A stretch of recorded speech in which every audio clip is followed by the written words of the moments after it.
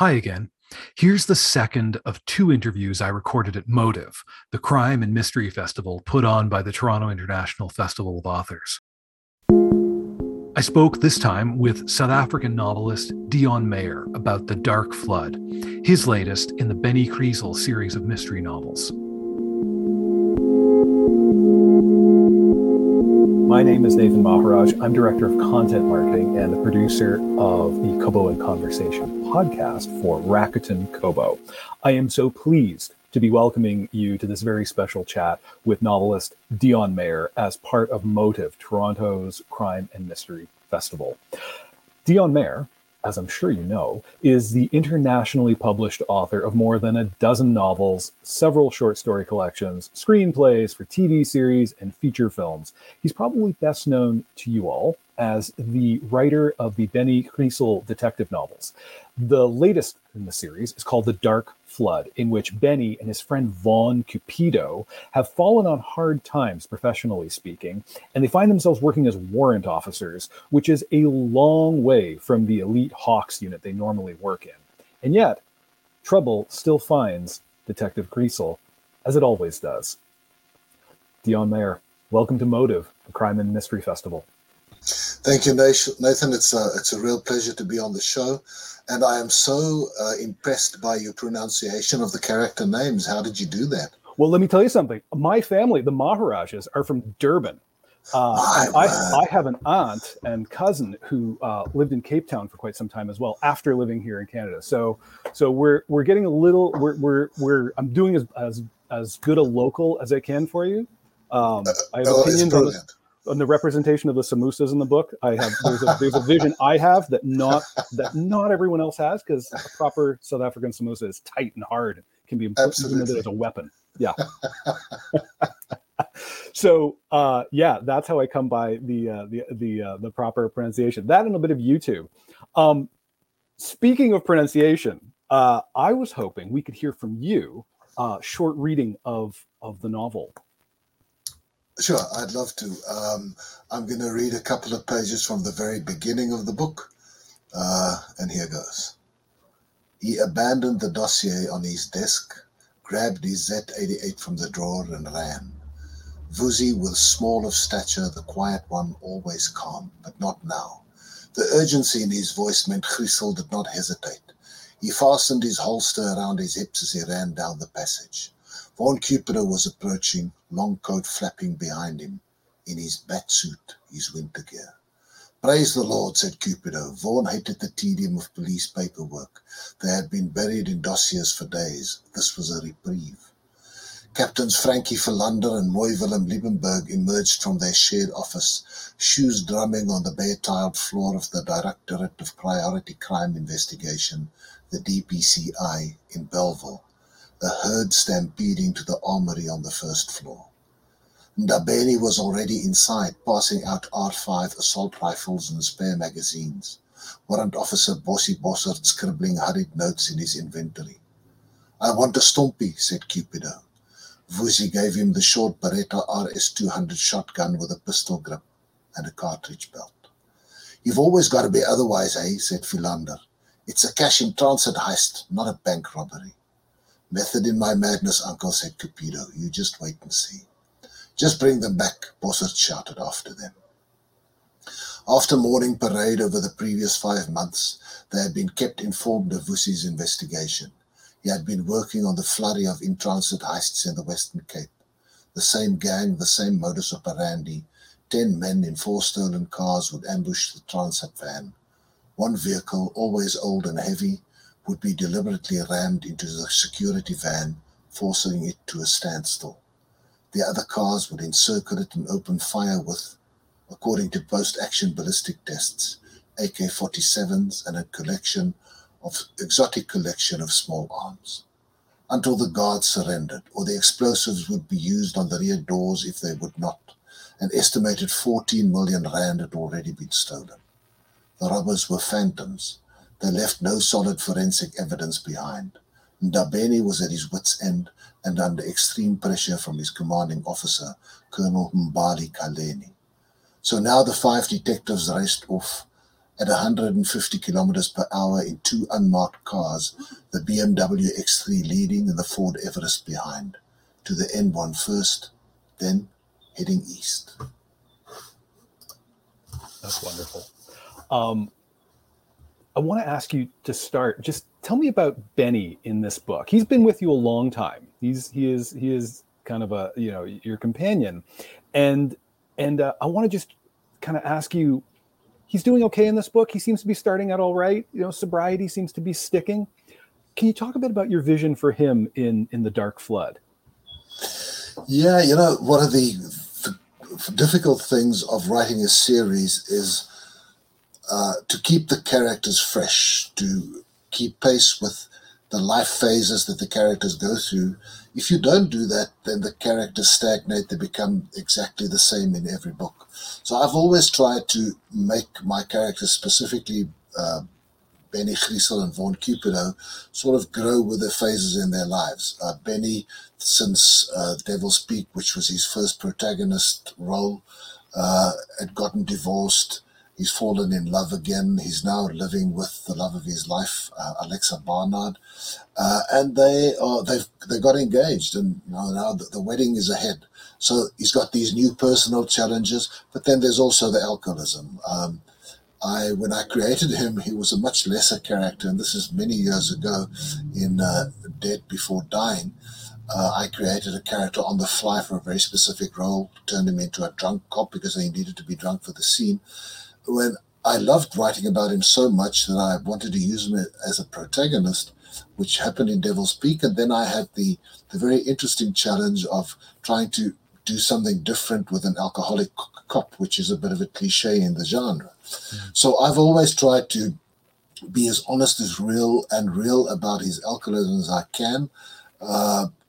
In the South African Police Service, if policemen and women suffer from PTSD, as Benny does, then they usually get treatment. They can speak to a shrink. And those who stick to it slowly but surely recuperate. And I've tried to do that with Benny. Mm. Also, because so many readers kept sending me emails saying, please don't let Benny fall off the wagon again, because they feel a lot of compassion with him. And, I share that. You can only put your characters through so much in every book. And if you keep on doing the same thing, it becomes boring. So I've tried to keep pace. And yes, there's definitely in Benny's personal life, things are looking up. He's slowly but surely conquering the alcoholism, or at least coming to terms with it and staying on the wagon. And he's also become, I think, a lighter character. He used to be, especially when he was divorced and drinking a lot, he was a bit depressive. But I think Benny has lit up a lot, thanks to Vaughn Cupido, his partner as well. And my vision for him for this book was to really make him less serious and more playful, and make the whole book a little bit lighter and more entertaining. Yeah, I mean, and to that point, you remove Benny and Vaughn from the high pressure elite hawks, and it's and they're warrant officers. They're strolling about, essentially, all but tethered to a desk, doing paperwork and walking around. And you move them also, interestingly. You move them location-wise. I'm going to ask you about that in a sec, but first, give us a sense of the Hawks. What because that's an important frame to be leaving behind. The Hawks is one of the big elite units in the South African Police Service. If you look at the history of the police in South Africa, there's always been these elite squads. So when I started writing 94, 95, the Serious and Violent Crimes Unit was called Murder and Robbery Squad, and you had a separate squad for drug investigation. You had a separate squad for economic crimes. And then I think about 10, 12 years ago, the police structure changed, and they decided to bring all the elite units under the umbrella of the Directorate for Priority Crime Investigations. And within the DPCI, there are these various units, the serious and violent crimes. That's where Benny and Vaughn used to work. And then you have crimes against the state, you have economic crimes, and you have an organized crime investigation unit. And it's really the best of the best, the elite detectives who get drawn into the Hawks. And especially for Vaughn Cupido, this was a matter of huge pride for him. He is a good cop, but he also knows that he's a good cop, and he sort of believes that he's a good cop, and he can be a little bit arrogant at times, but it's his great pride and joy to be part of the Hawks. And because of what transpired in my previous novel, The Last Hunt, they both get disciplined, and they get kicked out of the Hawks, and they have to go back to an ordinary police station. Now, that's the other level of structure in the South African police service, is that in every fairly big town in South Africa, you have a police station with a detective unit, and then the uniformed people who are separate. And Benny and Vaughn, they are very worried they're going to get sent to a very small town in the Karoo called Laingsburg, and Vaughn says that that's purgatory. That's the biggest, the worst it can get. But luckily, they get sent to Stellenbosch, which is a different kettle of fish. It is a different kettle of fish, and it's a kettle of fish you know well. It was. I thought it was really interesting that you sent them as punishment, to your backyard. Yeah. Well, if I don't want to give any spoilers, but there's a reason why they get sent to Stellenbosch, which comes out later in the book.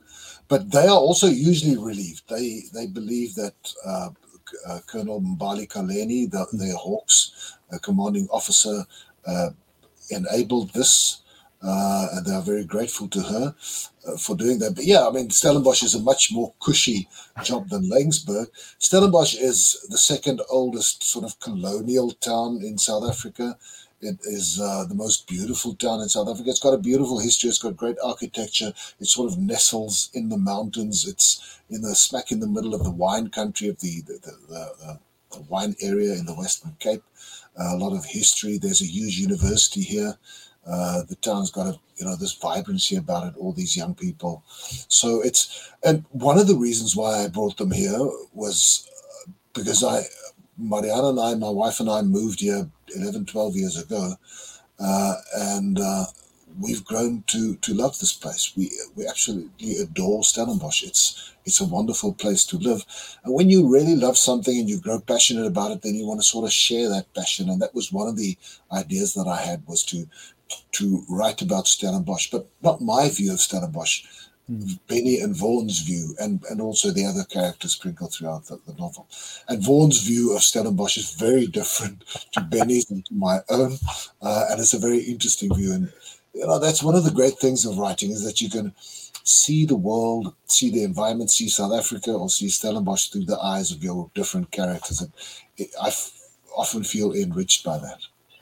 I wanted to ask you about representation of place, because as we mentioned off the top, I have roots in South Africa. I haven't been, but I have some representation of that through family and those family stories. And what I loved about this book was being there, and the specificity. Like, it's not another book set in Johannesburg, and we're getting big urban life. We're like, well, no, the city is there, but it's over there. And we're here, and this is a little different. And the traffic sucks, but day-to-day life is okay, except for alarming violent crimes. But we're reading detective novels here, so there have to be conceits to genre. Right? In lovely places, bad stuff happens. That's why it's interesting. Right. I wanted to ask, though, if you're conscious of, as an internationally published writer, as a writer who, from the jump, you're writing in Afrikaans. Your books are on a voyage of adaptation to different audiences from the moment you finish the manuscript. And I wanted to ask how you conceive of that burden of representation, or if it feels like a burden, knowing that maybe a reader will read only one book, even set in South Africa, even in sub-Saharan Africa, maybe in a year, in 3 years. How do you view that? Does it have anything to do with the writing, or do you just have to do your thing? Nathan, that's a great question with a complicated answer. When my books were being translated for the first time and I started doing international events in the Northern Hemisphere, we were at a point in South Africa's post-apartheid history where tourism had become our greatest source of foreign currency. It was also the industry in South Africa that created the most jobs, especially for the unemployed and the impoverished. So I saw it as one of the small contributions I could make to the rebuilding of our country, to really go out and promote South Africa as a tourist destination, because it is probably the most fabulous tourist destination in the world, and also one of the most inexpensive because of the exchange rate. And I kept running into this dichotomy of writing crime fiction, about the dark underbelly of a society, but in the same breath trying to promote South Africa. But I really struggled with that. How do I manage that? And then I realized that crime fiction readers are intelligent people, and they know that whether they're reading a Michael Conley that's set in LA and it's all about crime, that's not what LA is all about, or a book set anywhere in the world. And people do have the intelligence to realize that this is just a small window into a much bigger society. But I've also tried to show people who read the book a little bit about the other side of South Africa, the wonderful people, the diversity in terms of ethnicity and culture and landscapes, etc., etc. But eventually you've got to knuckle down and write the story. And I think if you can make the characters human and the story interesting, then people will be fascinated by it anyway. The other interesting thing is that as writers from Africa, we are always up against the prejudices of people from the Northern Hemisphere when they think about Africa. It's much harder for African authors to make breakthroughs internationally because there's a certain view, especially in the Northern Hemisphere, that Africa is not a place where you go to find entertainment and a fun read, that it's going to be dark, it's going to be about disease or poverty or violence or whatever the case may be. But you got to keep that out of your head and just try and write as good a crime fiction story as you can, and believe that readers have the intelligence to distinguish between crime fiction and the real world. Well, so on the subject of narrative craft, this book drops us on page one. With the reading you gave is grabbing guns at hand to go intercept some bad guys in flight.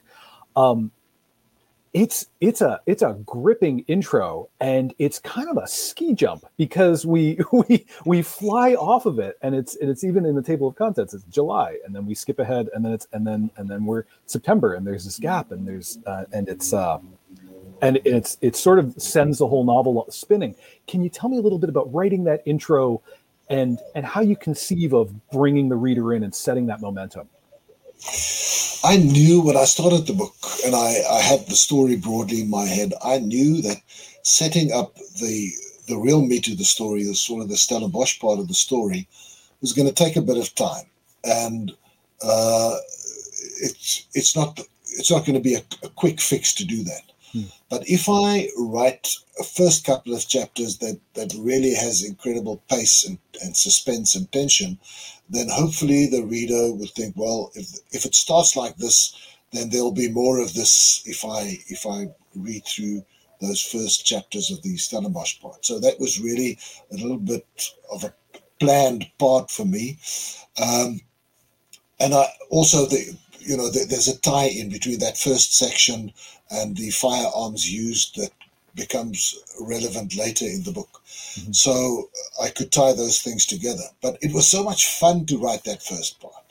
I think it's the first time that I've actually, because detectives usually don't go out on that sort of action-filled, they detect, they go to a murder scene, they look for clues, and then they start the legwork. So it was a lot of fun to write it. And I had so much fun that I wanted, as an author, to come back to that sort of setup later in the book, which I of course did. But it was really a lot of fun to write. Yeah, I mean, it was fun to read, and like exactly as you say, detecting is a craft of the past tense, and these opening chapters are intensely present tense. Exactly. Yeah. And we're not going to do any spoilers. So that's Right. Anybody who's worried about, oh my God, these guys are about to dive into. No, we're not diving too deep into plot. We get this interesting view of corruption, and I think you alluded to this, of course, because sort of touching that third rail of corruption is kind of what Benny and Vaughn get burned from is they're a little too good at their jobs, maybe. Right. But rather than staying in that sort of police force area, we get into a really interesting aspect of it, which is, if a country is twisted enough economically, then things like the real estate market won't work. They won't work right. And so we get this character, Sandra Steenberg, who's a hardworking real estate agent, very irregular income, but the bills are very regular. And we get this sense of peril that I thought was actually a really interesting thing, because for me, I was thinking, I know Benny and Vaughn are going to be fine. They can handle themselves. But there is a looming threat over Sandra, and she is having to give it her all to make her family finances come together, not lose the house, not divulge, the final notices spilling out in front of her husband. Can you tell me a little bit about writing Sandra and setting up that kind of a threat? Yeah, it's the old adage of conflict is the mother of suspense. So that's the one thing that I wanted to do. I wanted to give Sandra so many sources of conflict to build up the suspense of, is she going to be able to manage what she's doing? She's, as you said, single breadwinner. Her husband is an author. He's taking time off to write a book. And she's trying to keep everything together. But the real estate market is shot. And then she gets offered this huge opportunity to make a very, very big commission. But there's a twist in this, in that what she has to sell. She has to sell for this corporate fraudster, and he's a sex pest too. So, it makes it really difficult for her. So the one part was really to create conflict. The other part is to motivate her actions later in the book. I needed to set that up from the start. I needed for the reader to root for her, and when she does certain things, that the reader would say, I'm with you. I understand why you're doing this. So those were the two things that I had to juggle, that I had to balance, that I had to try to get right in terms of Sandra Steenberg. Yeah, I mean, it's a hugely relatable situation she's in, because it's very it's like meat and potatoes, adult problems that everyone is either faced or, will spend some time every day making sure they're not facing it. So it's one of those threats that's always there. She also has that twist. So you mentioned this client, this problematic client of hers, is one of many men in her life for whom is an irritant to her. We get this view. I thought it was really interesting. We were seeing through Sandra's eyes for most of the book. We actually don't have a great view of her, but we keep hearing these men saying things about her, which was this whole other aspect of kind of a low-level bubbling threat out at the periphery that even her boss, who's allegedly on her side, refers to as Longoria, even though I looked into it. Eva Longoria, the actress who he's referring to, has no record as a real estate agent. It is not. There is not a direct compliment to her professional acuity here. Right, absolutely. Yeah, it's.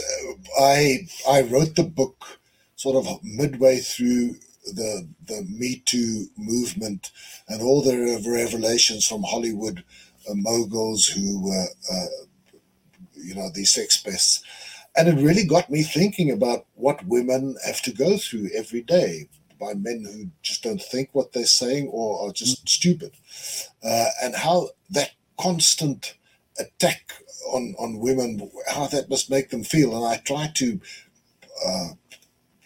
put myself through that and ask what would this do to a character? How would she react?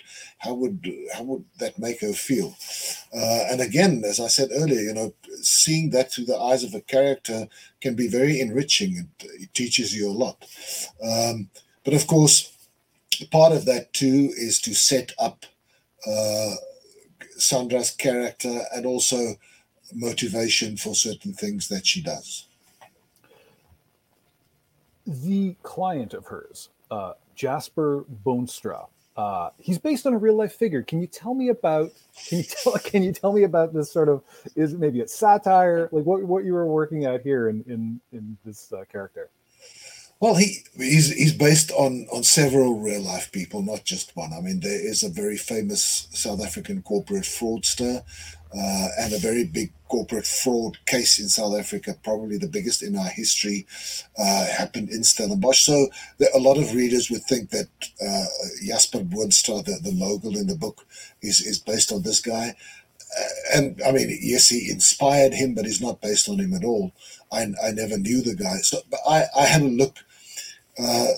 In South Africa, we've had a few very important, big, prominent figures who got into corruption. So I think there's a little bit of all of them. And then also, as I said, some of these Hollywood film moguls that were very much in the news, I borrowed from them substantially as well. So there's not just one person that he is based on. So I want to ask about you've been writing Benny for a while now. It's coming up on, I guess it's 18 years. I mean, conventionally, that's long enough to, raise a child and then they're ready to move out. So I wanted to ask, are you, do you see sending Benny off to do anything, to go forge his own thing, and maybe you move on to spending your time somewhere else? Maybe the market does need another bass player. Like maybe he has underestimated the need for bass players. Well, you never know. I've always maintained that if I find a story that needs totally different and new characters, I will write that and create them, as I've done with Fever and to a certain extent with Trackers and Dead at Daybreak.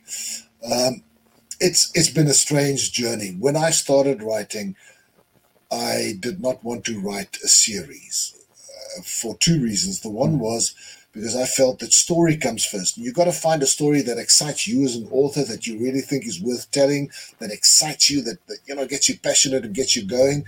Because it's a marathon. To write a novel is a marathon, so you better have enough juice to get through it. And so, not character shouldn't come first, but story should come first. The second thing was that I was very unsure whether I had it in me to find stories for the same character over and over again and keep that interesting. Especially when you're a newbie writer, a young writer, you don't know what you can do. And I really didn't think I would be able to do that. And then with Benny, finding a favor from readers and from publishers, the pressure started coming, write more Benny novels because people seem to love this character. And then, lo and behold, you start finding stories that fit Benny because you like writing about him, readers like reading about them, publishers like publishing books in a series. And it sort of conspires to make you do the series and do book after book. But again, if I think I have a great story that doesn't fit Benny, then I'm quite happy to go there. The interesting thing for me, and I remember I had conversations with Michael Conley and Ian Rankin some years ago, where about this thing of aging your character in real-term years. And that made Bosch and Rankin's Rebus having to retire. And I was very happy that I didn't do that. I sort of didn't let Benny age. I think in the last 16 years, Benny has aged 2 years. And no reader has ever commented on it. They seem to like Benny in his 40s, struggling with it. So his life progress has been much slower than real time, more in terms of book by book. So that keeps him fresh. That gives him more legs, I think, to keep on going. We'll have to see. One of the things that will definitely influence where Benny and Vaughan will be going is what happens politically in South Africa, what happens in terms of the police force in South Africa, because I always want them to, be the good guys and keep fighting the good fight. So that's the one thing that might influence it, but I'm very positive. We've got a wonderful president now who's making big changes and getting things back on track. So I'm pretty sure that I'm just hoping that Benny and Vaughan can get back into the Hawks. They want to get back there too. So no, I'll keep writing about them. Whether they'll eventually get back to the Hawks, we'll have to see. I have certain other ideas at the moment. Oh, brilliant. I mean, even if things go badly, like it's that's the wonderful thing about detective novels, right? It's the world as it is. It's not as we necessarily want it to be. Yes. And so if things go utterly sideways, well, we follow Detective Kreisel through a sideways spinning world. Right. I mean, I did that. Matthew Baer was the protagonist in Dead Before Dying, and he became a PI, private investigator. So there's always that option, although Vaughan Cupido would hate to do that. He really looks down on private detectives. He thinks it's a cop-out, pardon the pun. I doubt whether they'll go that route, but it is an option to look at, maybe a way out in future if all else fails. Right. I mean, so speaking of writing other things, you have written for the screen. And you've worked as producer, director. So I wanted to ask about this multimedia kind of experience that you have, and yet writing not just genre fiction, but writing a series, writing a character that you return to time and again. Do you think about cinema? Do you think about screen when you're writing? Thinking about making your can I make the job of selling the option easier for myself here? No. Or does it have to just be a great novel? No, it's hard enough to make a novel work. And I think if you start thinking and worrying about will this translate to the screen, you're going to be totally lost. I think that's a very slippery slope. When I write a novel, I focus totally on the novel. Novel structure is so different. The whole approach to novel writing is so different to writing a screenplay that you can't not focus and concentrate on that. So I don't think about that at all. As a matter of fact, just for instance, if you write a screenplay, especially in the South African context, then budget is one of the biggest issues. You can't create a scene where you have, let's say, a football stadium filled with 80,000 people. But in a novel, you can do whatever you want. And that's why when I write a novel, I go ahead and I write scenes that I know will be impossible to film as is, because it's going to be just too expensive. And there's a certain pleasure in that freedom that in a novel you can do that. Yeah. While in a screenplay, it's totally different. Right. And and movies nothing happens in a movie without buy-in of a dozen people. Yeah, exactly.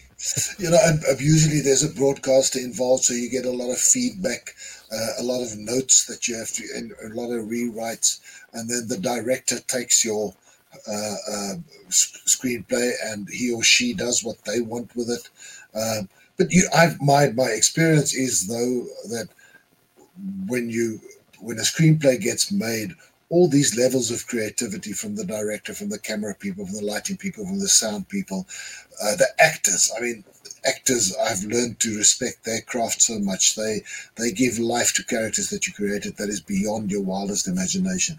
And then there's the editor and the music. It's a much more of a collaborative effort. It's a lot of creativity coming together and creating something that is much bigger and better than it was in your head.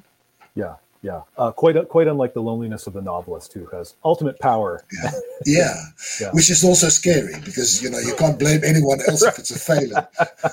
Yeah, it's not the cinematographer's fault in the novel if the scene didn't work right. Exactly. Yeah.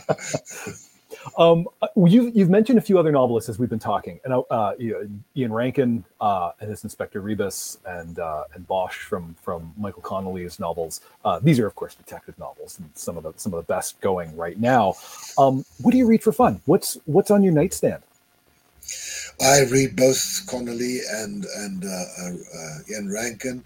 I read all the Lee Child. I mean, Lee Child has always been a great favorite, but I must admit that especially when I'm writing, I read very little fiction.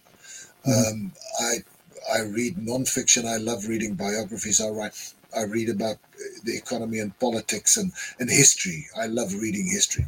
So I would say 80% of my reading is nonfiction, simply because I find it very hard, especially when I'm writing. And for the past few years, I've always been writing.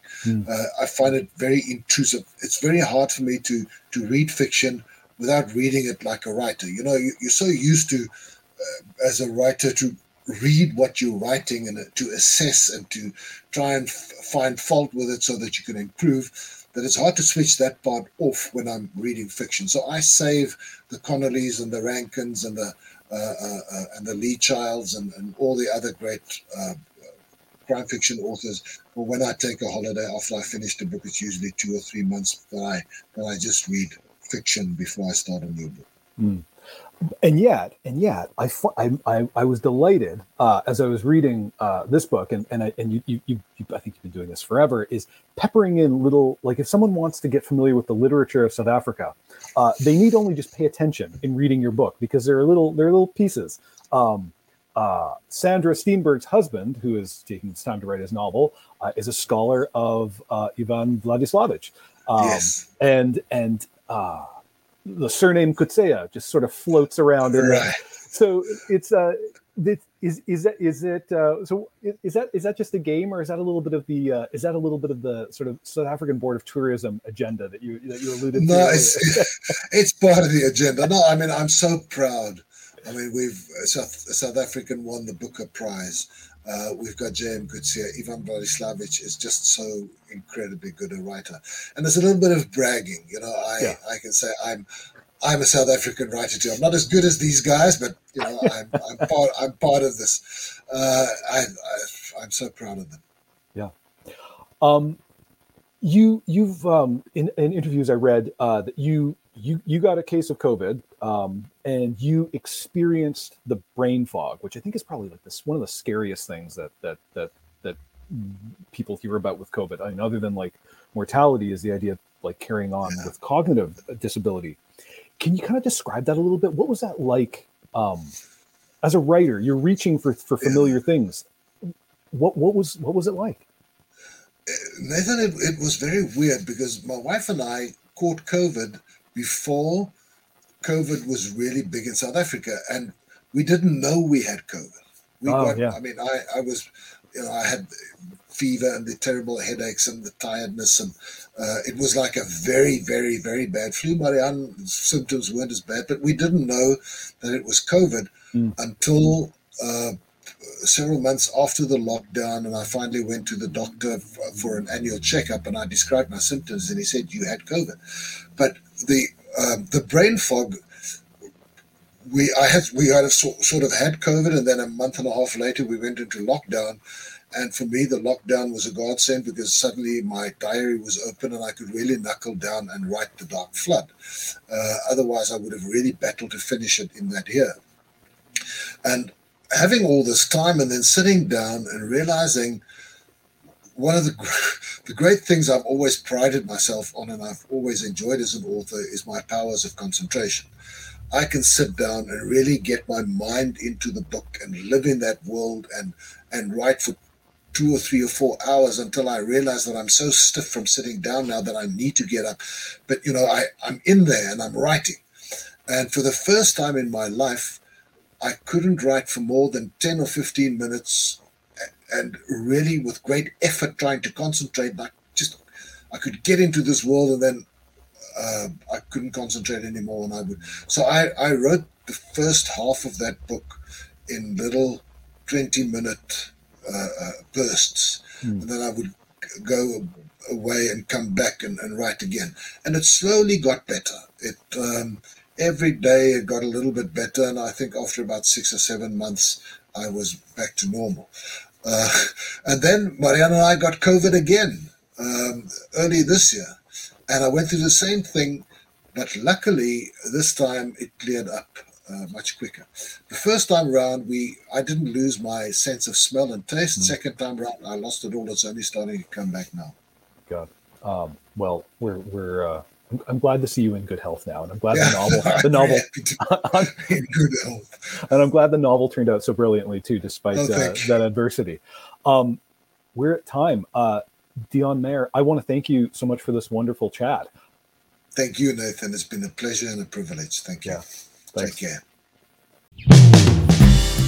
We'll be back soon with more new episodes of Kobo in Conversation.